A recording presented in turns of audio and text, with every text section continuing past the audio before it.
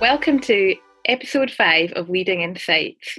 Today we're joined by Safia Qureshi, who is the Director of Evidence at Healthcare Improvement Scotland. Welcome, Safia. Hello, it's nice to be here. Thank you very much for inviting me on. You're welcome. Lovely to have you. So we were wondering if you could start by telling us a little bit more about your current role. Yeah, so Director of Evidence at HIS, Healthcare Improvement Scotland. So my responsibility is to produce evidence-based advice, guidance and intelligence for NHS Scotland, advice that's independent, that's very important. So the sort of things we do range from things that people are hopefully familiar with, like evidence-based clinical guidelines that are produced by SIGN. We do new medicines appraisals through Scottish Medicines Consortium. We give out advice on antibiotic stewardship through the Scottish Antimicrobial Prescribing Group. We are involved in the development of standards and indicators for services, and so through to things like technology appraisals that's run by the Scottish Health Technologies Group. So that's in a nutshell, that's what we do. And tell us a little bit about your career journey, about how you got there. So I was looking back, thinking this through and thinking it's such a bizarre mix of fluke and fortitude, and then when you look back, you think, well, I've ended up here because it's the best place for me to be. So that felt quite nice, actually. So I've appreciated the chance to have a think about that. So would you like me to run through my career journey with that? Yeah, that'd be great. Okay, so I started out training as a scientist. I did a PhD in reproductive biology that I really enjoyed and got a lot from. And I had a couple of years as a postdoc. And then, like lots of people, realised that that's actually a terribly insecure career path unless you're absolutely brilliant. And it wasn't something that I felt confident about being a long-term career. So I did a complete switch and joined the NHS management training scheme and learned a whole new set of skills, which was a lot of fun. So my first proper job really was with SIGN. I've mentioned them already, so I have done a little bit of going full circle. I joined them at a great time. They were part of the Royal College of Physicians of Edinburgh then, and it was just as they were starting to grow and expand and have a bigger influence in the way that healthcare was delivered. So that was really, really interesting. From SIGN, I went to join the Scottish National Blood Transfusion Service. Again, had some great opportunities to do things there. From there, I went along to the Golden Jubilee National Hospital and worked as their Director of Quality, Innovation and People. Left there to come back to join National Services Scotland, which SNBTS was part of. Did some work with them on the public health reform, and from there joined Healthcare Improvement Scotland and came back to working with SIGN. So there is a bit of a loop in there, and there's some common threads that run through the jobs I've had. I was thinking about that and thinking there's two main themes for me. There's one around evidence and science, and there's one around change. Fantastic! What a career journey! How does your background in academia affect your leadership style, and how do you approach problems with that in mind? So I really love this question. I found it very, very fascinating to think about this, and I think it's been quite revealing. And it also made me realise how much I owe my PhD supervisor. So I'll have to get back in touch and say thank you. I can see now what an influence he's had. Yeah, it's interesting. Some really, really obvious elements. So there's obviously, as a scientist, you have that structured approach. You have to take a logical and analytical perspective on everything. There's a very defined research question that you start with, and then your methodology is clear, and you think about all of that in advance. And I can see that that's definitely fed into the project management roles and program management roles that I've had. So I guess it's given me a problem-solving approach that I really value. I see myself as a problem solver, and I get a lot of personal validity from from a sense of achievement from being able to solve problems. It's sometimes given me an assumption that the world is logical that has got in the way. So my perspective might be that in order to do X, I need to do Y. And actually, I've learned over many years that it's usually much more complicated than that. And that sometimes the simplicity of that starting approach helps, but other times it's really got in the way. I thought, reflected on how scientists, you're part of a team. You may work in a small group, or be part of a big program that has a common concern or common goal. But there'll be some very, very specific issues that are your research questions. They belong to you.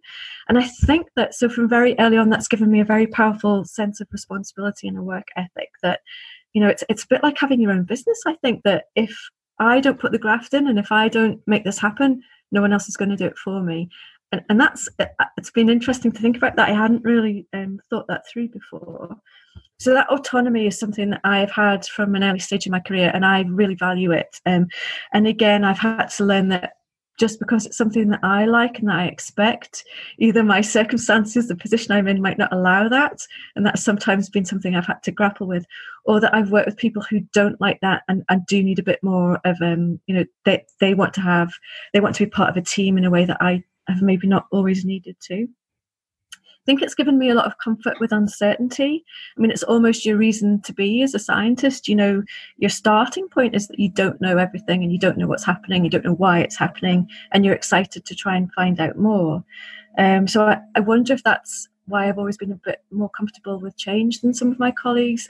I guess that's chicken and egg. Is that why I wanted to be a scientist in the first place? I don't know. Another thing I think I've learned from science is you always, as a scientist, have a really clear vision and purpose. And that's something, again, that's become very important to me. Your research aim is always clear. So the reason why you're doing something, for me, that matters.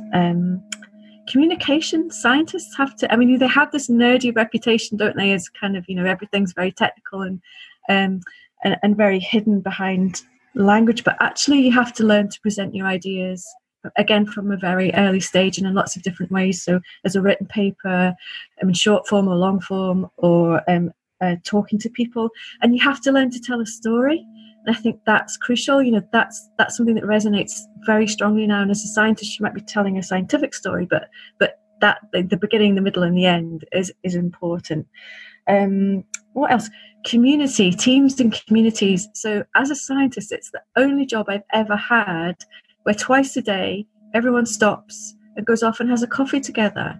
And it's something that I really miss in other jobs, because what that gives you is a real sense of community. You bond, you make good friends, but you also, you talk about your problems, you share insights. It's the quickest way to benchmark an idea, to see what's already been done before, and to find an alternative perspective on something that's you're struggling with.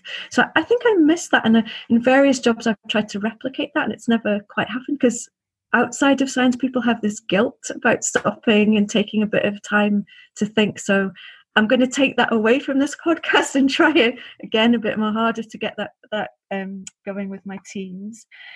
And the last thing I thought about was time. As a scientist, you have time to think, and to think in a lot of depth and with a lot of just concentration about maybe one thing at a time, or one set of issues at a time. And again, we don't give that enough value sometimes in the health service. We're always rushing to the next meeting or the next issue or the next problem. So that's what I think I got from science. Quite a lot, actually. There's a lot of lessons in there. So you're a director of evidence in an era that we're trying to grapple with a disease that was only really declared by the WHO just over 130 days ago. How do you approach that, the resulting lack of direct evidence about this particular virus, with your teams, considering you've already told us about your role in sort of independent advice and policy? Yeah, so definitely something that we could have struggled with. But I think the answer to your question starts more than 130 days ago. So I have been in post about 10 months, I think it is. And one of the things that I'd started to think about beforehand was what evidence is and how we use it and why we use it. So it's kind of a bit of a history lesson before I answer to be able to answer the question in full. So I'm going to focus on guidelines, but because that's where I started. But it applies across all of the different elements of the Evidence Directorate. So 25 years ago, evidence-based medicine really had to prove itself. It needed to be accepted as a way of doing things, as a change from how things have been done before. So there was a lot of work around validating the approach that we were taking and recognising the need to have this new approach. So as an organisation, and all the different historic parts of our organisation, we've really invested a lot of time and thought into the best methodological approaches to maximise validity and to justify the influence or the recommendations that we might be making, and for people to feel comfortable that there's a solid foundation to the recommendations we're making or the approaches that we're taking. So even before COVID was on the horizon, it had been in my mind that we needed to think differently, that the way that we live our lives has changed. That requirement for constant reassurance around validity has maybe become something that we've internalized, and the rest of the world doesn't need it anymore. So as individuals, we do things differently. We live at a completely different pace. We've got access to a much wider range of information sources as an individual. So as an organisation and as an evidence director, we need to catch up with that a little bit, and we need to think differently. So in a way, we had started to think like this anyway.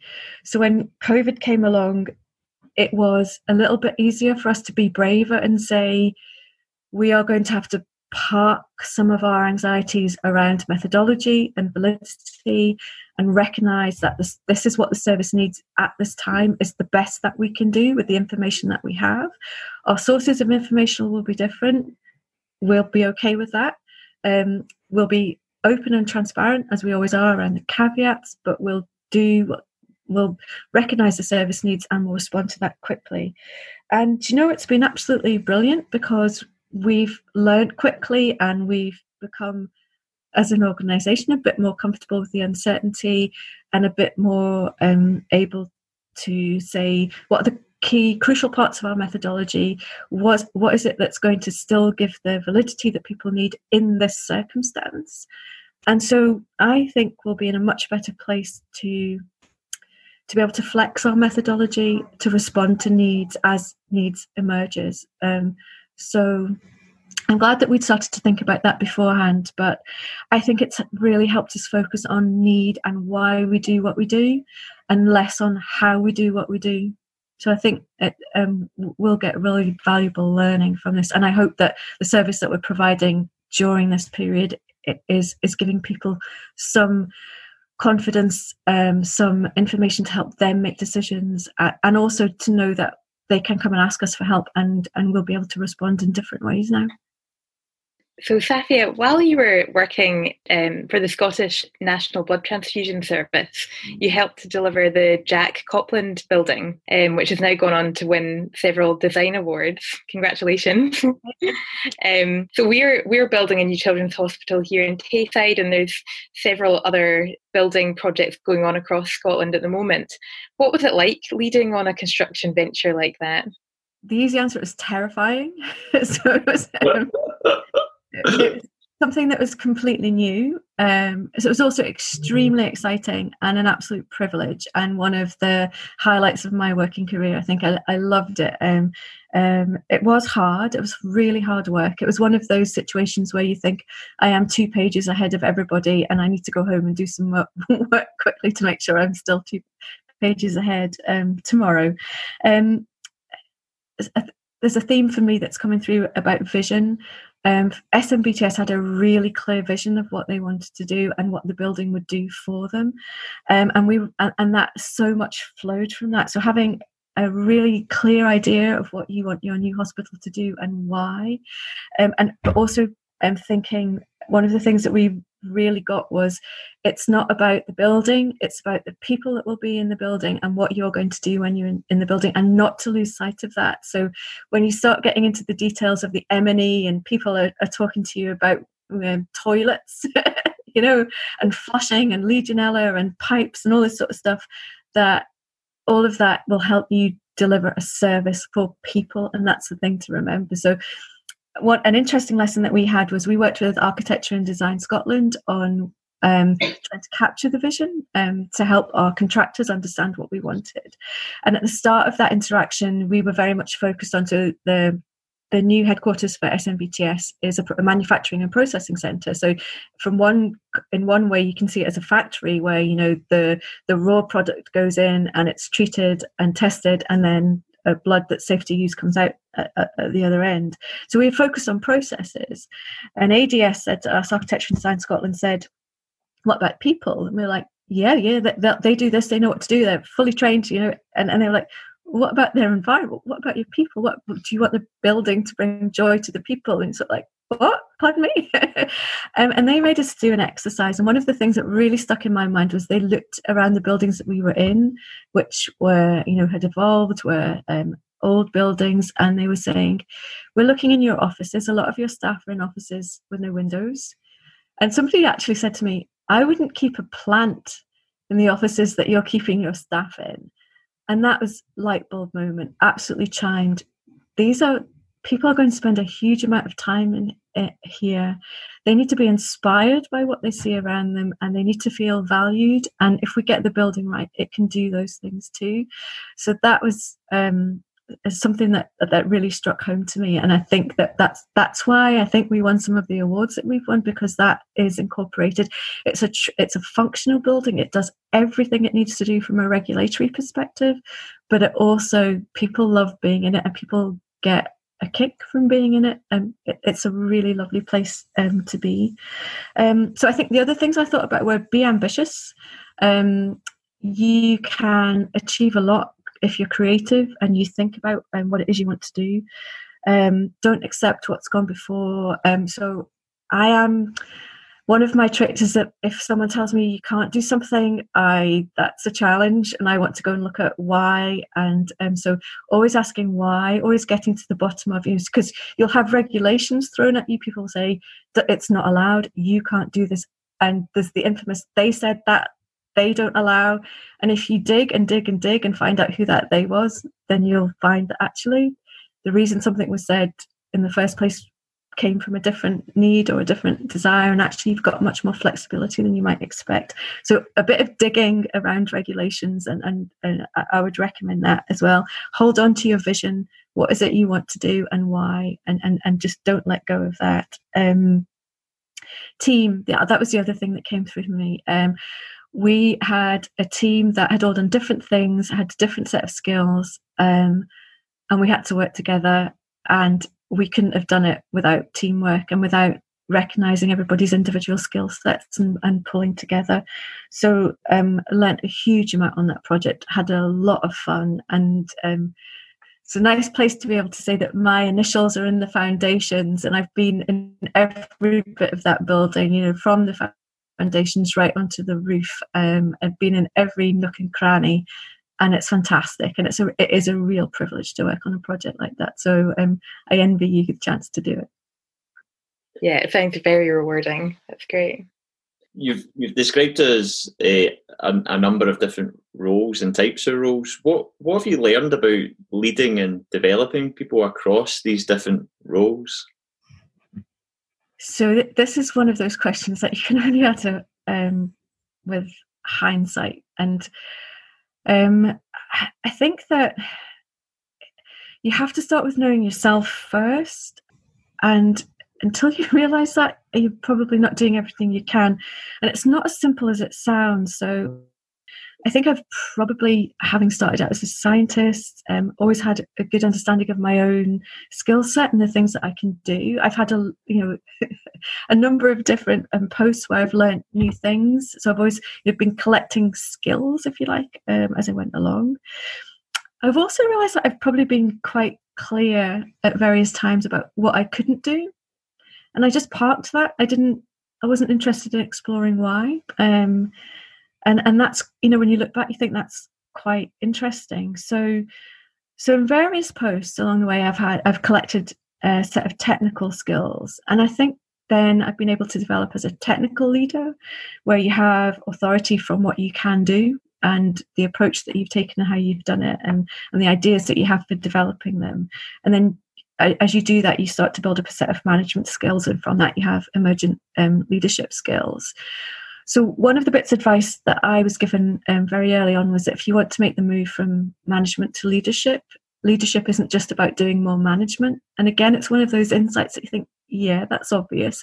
But until somebody says that to you and you go away and think about it, you probably do think it is just about doing a bit more or doing what you've always done, but at a higher level in the organisation. And it's not at all. So SMBTS was probably the first job I had where I had some positional authority. But my job required me to influence people, and that was something that I hadn't really done consciously before. But when I've been developing teams, I think that, again, light bulb moment was being able to do some experiential learning and finding out about myself and using MBTI as a tool. So I know there's various thoughts on the validity of that now. But for me, what it really helped me to do was to understand myself and to be able to go, yeah, I'm like that. Yeah, tick, that works for me. And have some new insights into that. But also the big realization for me was, everyone else doesn't see the world the way that I see it. You're kidding?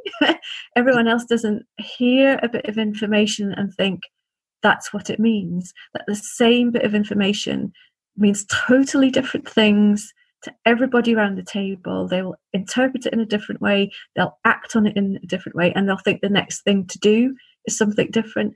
Again, that was a light bulb moment for me. So learning that before you can leap to what am I going to do about this, as a scientist, if I want to do this, I have to do that.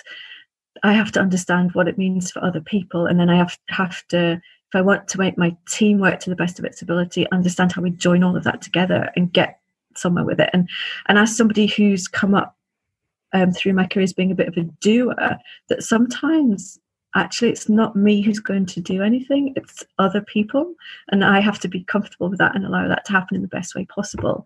So that is, yes, influencing. I think learning that you can do that by supporting people, by understanding them, by helping them to understand themselves, but you can't get there until you understand that about yourself first. So there's a classic MBTI exercise where you're sorted according to your traits, and you're put in different rooms and you're asked to look at a champagne bottle and describe what you see. I don't know if you've ever done it, but I highly recommend it because the two different groups do it in such a different way, and you're looking at each other going, what? So I remember that quite a lot when I'm struggling to think about why people have reacted to something that I think is very clear in a different way. So I've learned that as a leader, I think what I can do is help with vision and clarity and allowing people to have something concrete in the confusion. If I am good at holding different aspects of change and other people aren't, then that is something that I can as a leader help with, about saying it is okay for it to be a bit fuzzy at the moment, or for it not to be clear. We will be able to work through this. You have a role to play, and it's this, and you're going to help develop the vision or get us to somewhere, because this is all going to join together. I promise you it's going. So sometimes it's being okay with risk in a way that other people might not be. Definitely giving people confidence that you've got their back. They've got the autonomy to act, but there's somewhere that they can go if they have difficulties, problems. I've learned that values are really important to me, that why we're doing something matters a lot. And I think that means something with teams as well, that they understand that your motivations for doing something, and it ties back to having a vision. Is there a bit of advice, both with regards to life and to your work? Is there a bit of advice that you'd like to give your younger self? Oh yeah, good question. I'm a really impatient person, so I guess my advice would be just to and I grew up in Liverpool, so I can say this, would be to calm down. Just calm down. It will come. Things will happen. Don't always be in a rush. I think I would tell myself to focus on my strengths and not my weaknesses, because I think for a long time that probably did get in the way, thinking too much about what I couldn't do, not having the courage to explore that and do something about it, but just accepting it, and maybe that held me back a little bit, or made me feel less confident in what I could do. I would say enjoy more and worry less. have more fun. So one of the things that the SMBTS job and the job that I'm in now, there's a lot of fun. And that really makes a difference as well. Enjoying being at work is really important. I think the other thing is don't be afraid to be yourself. Because there is an awful lot, isn't there? In there, you have to see somebody who's like you in a leadership role in order to feel that it's something that you can achieve. And I do feel I've gone through very specific in my times in my life where I have tried to make myself behave in a way that I think people want to see, or even the way that I've dressed. I've tried to fit into a role model that I've seen. So I think role models are really important. And if they're not there, then don't worry about it so much. Fill that gap yourself rather than looking. If it's not there, it can't happen. Don't be afraid to be yourself. It's probably the most important thing I would say back to myself. They sound like a good team of mantras to have on any wall, I think. Is there a particular role model that stands out to you? So I've had a boss who said to me that I was tenacious, which I wasn't sure whether to take as a compliment at the time, but I do now, because I think that plays to me, that plays back to my values. This is worth doing, so I'm going to do it the right way, and I'm going to do it well, because I think that's where that comment came. That's how I'm going to take that comment. That's where it came from. It was about, I wasn't going to let go of something because I really believed it was the right thing to do, and it got us to a good place. So that was good, I think. That's great. So we've asked everybody this final light-hearted question, and we've got a kind of half a cast for Les Miserables, and we've got a few people running off to Alaska to live in a wooden hut. So in another life, what would you have been, or what would you have liked to have tried in your career? So you don't need to worry, I'm not singing. This is another great question. So in my own way, I really like the opportunity to be creative, but I'm not a painter and I'm not an artist. I'm not a musician. I like to be creative with words and ideas. And so I thought, I've worked in the public sector all my life, so it would be good to try something completely different.